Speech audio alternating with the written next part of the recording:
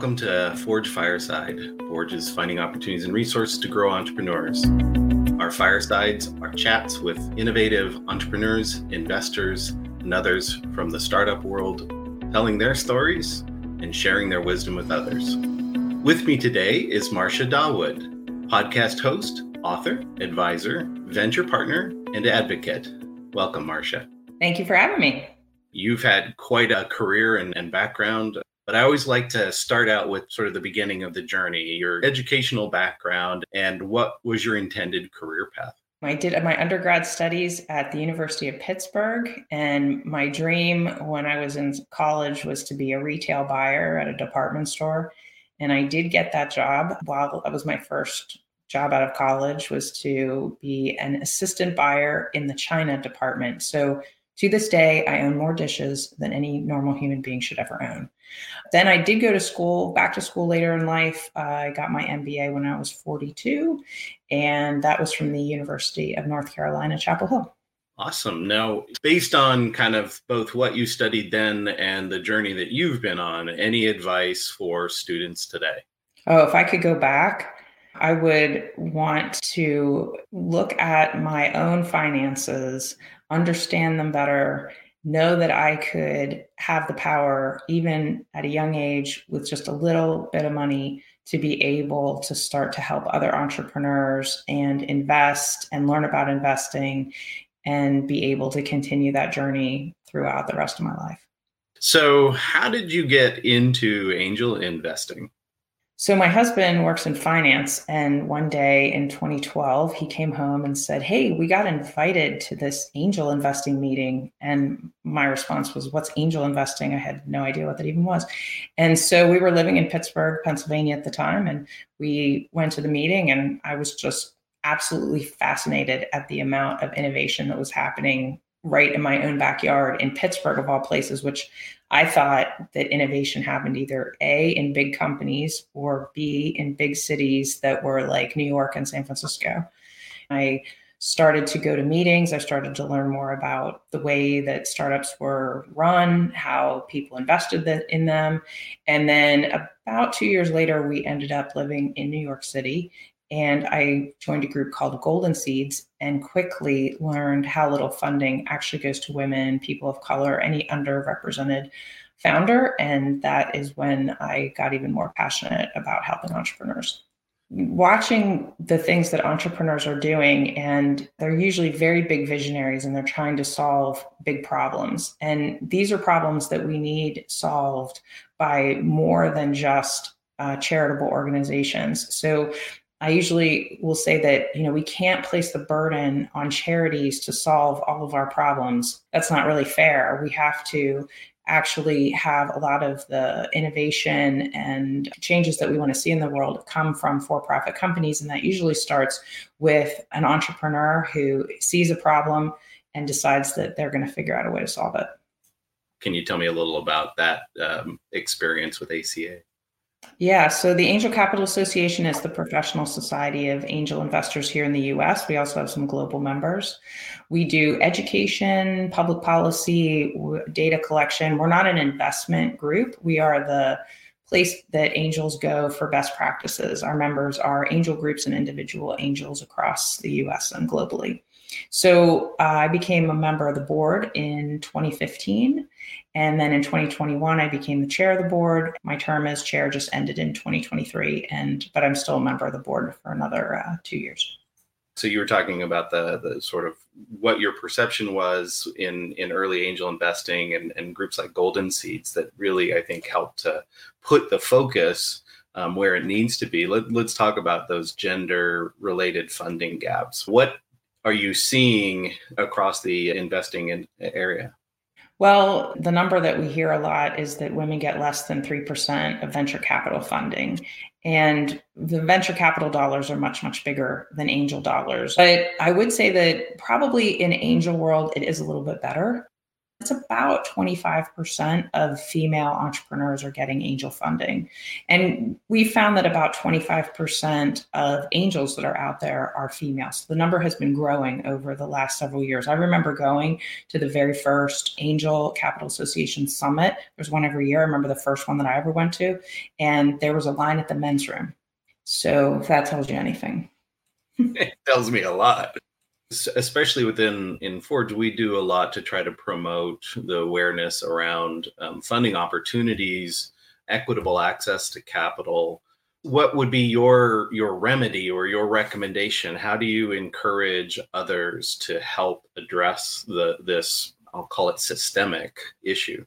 Well, first of all, it's not a very known fact. So we need just more people to be aware of it. And then the more data that we can start to collect on the results that these underrepresented founders are getting, there have been some studies done by First Round Capital and others who have shown that a diverse team will definitely produce better results, not just produce better results for revenues, but also they lower expenses.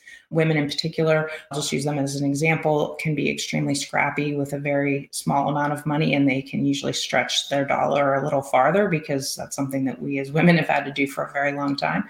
And the results will show. And so we don't really at this point have enough of those types of case studies and results to be able to move the needle farther, but it's happening every single day.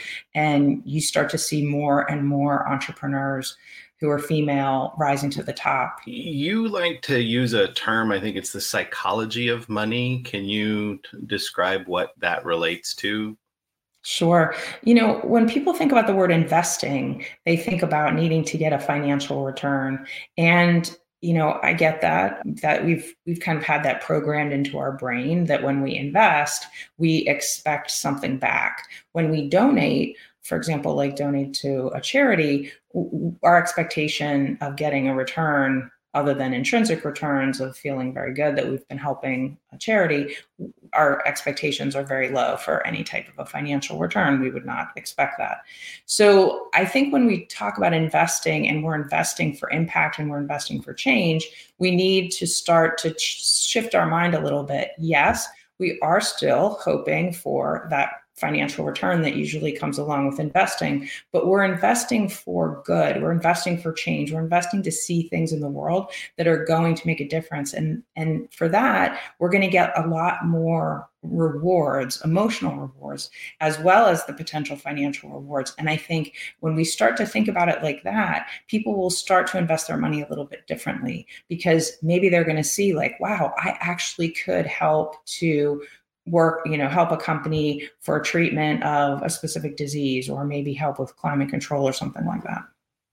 Entrepreneurs need a lot more than just money. Building companies is a very hard, very long, very laborious job. And, if you talk to most of the entrepreneurs out there, they will tell you they barely sleep. They're, sacrificing things with their family, time with their family and loved ones in order to make their company work. So we really do need to have there be help from not just a financial perspective, but also from an expertise perspective, time perspective, networking, making connections, opening your network so that you can help these entrepreneurs to be able to find the things that they need and the connections that they need in order to grow the business.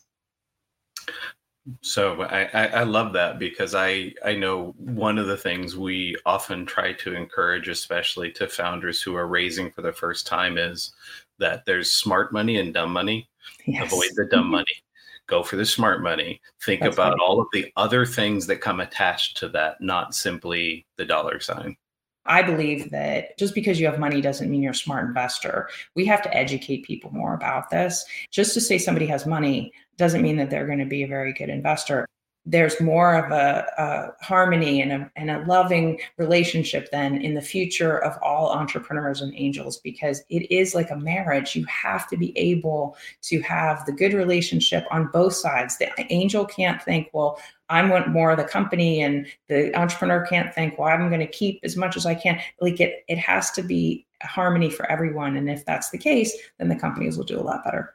I love it. We talk a lot about speaking each other's language. I think how many examples where something breaks down and it's because the founder and the investor aren't speaking the same language. That's exactly right. So you have a motto, which is do good while doing well. Yeah, so that was the title of my TEDx when I spoke in Charlotte in October of 2022. And then I have a book that's coming out later this year, same title, Do Good While Doing Well. And the whole idea is donating to charity isn't the only way for us to do good in the world.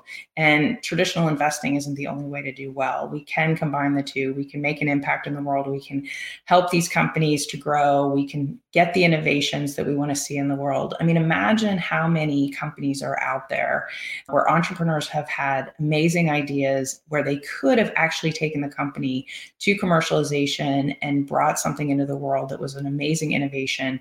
And it turns out that they just could not get the backing, the funding, the people they needed around the company in order to make it work. And as a result, we're going to miss out on that.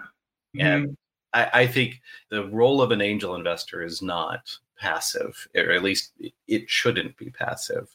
But we actually bring companies that are, impact, socially motivated, nonprofit, there's so many different terms for it, into our accelerator programs. Because from our perspective, the entrepreneurial journey is the same, regardless of your downstream capital model. And so I'm just thinking about sort of the future for angel investing. Where are we headed? VCs are kind of pushing a little bit into the seed and pre-seed space, which compresses things a bit. Is there an alternate path? Get out your crystal ball, Marcia. What is the future for angel investors? I would say that one of the more interesting statistics I've heard lately is how many entrepreneurs are leaning toward going to equity crowdfunding in order to try to raise money. More women and people of color and underrepresented founders are using equity crowdfunding. So I do think that is a great place for a lot of investors to start, because you don't have to put a lot of money at risk and you can learn a little bit along the way. And then you can kind of graduate into another tier, I guess I would say, of angel investing. I also think that the younger generations, they're not going to go to angel group meetings the way that angels have in the past. They're going to want to do things right on their phone. They want it to be easy. They want it to be a platform. And that's really the equity crowdfunding platforms that have the majority of the market share right now, which are like WeFund or Republic, Start Engine. They're figuring it out to make it simple and easy for people to be able to invest. The entrepreneurs that I've seen succeed the most are the ones who just push the envelope and push the envelope and push it before they actually take funding. And now they've gotten to a point where the only way the company's going to grow is if they take funding. And I think those are usually the ones who are the most successful. Well, this has just been a wonderful conversation. I really thank you for your tireless work in helping to promote and educate and encourage. And I want to thank you very much for your time today, Marcia. Oh, thanks so much, Brian, for having me. Appreciate it. All right. We'll see you soon. Bye-bye.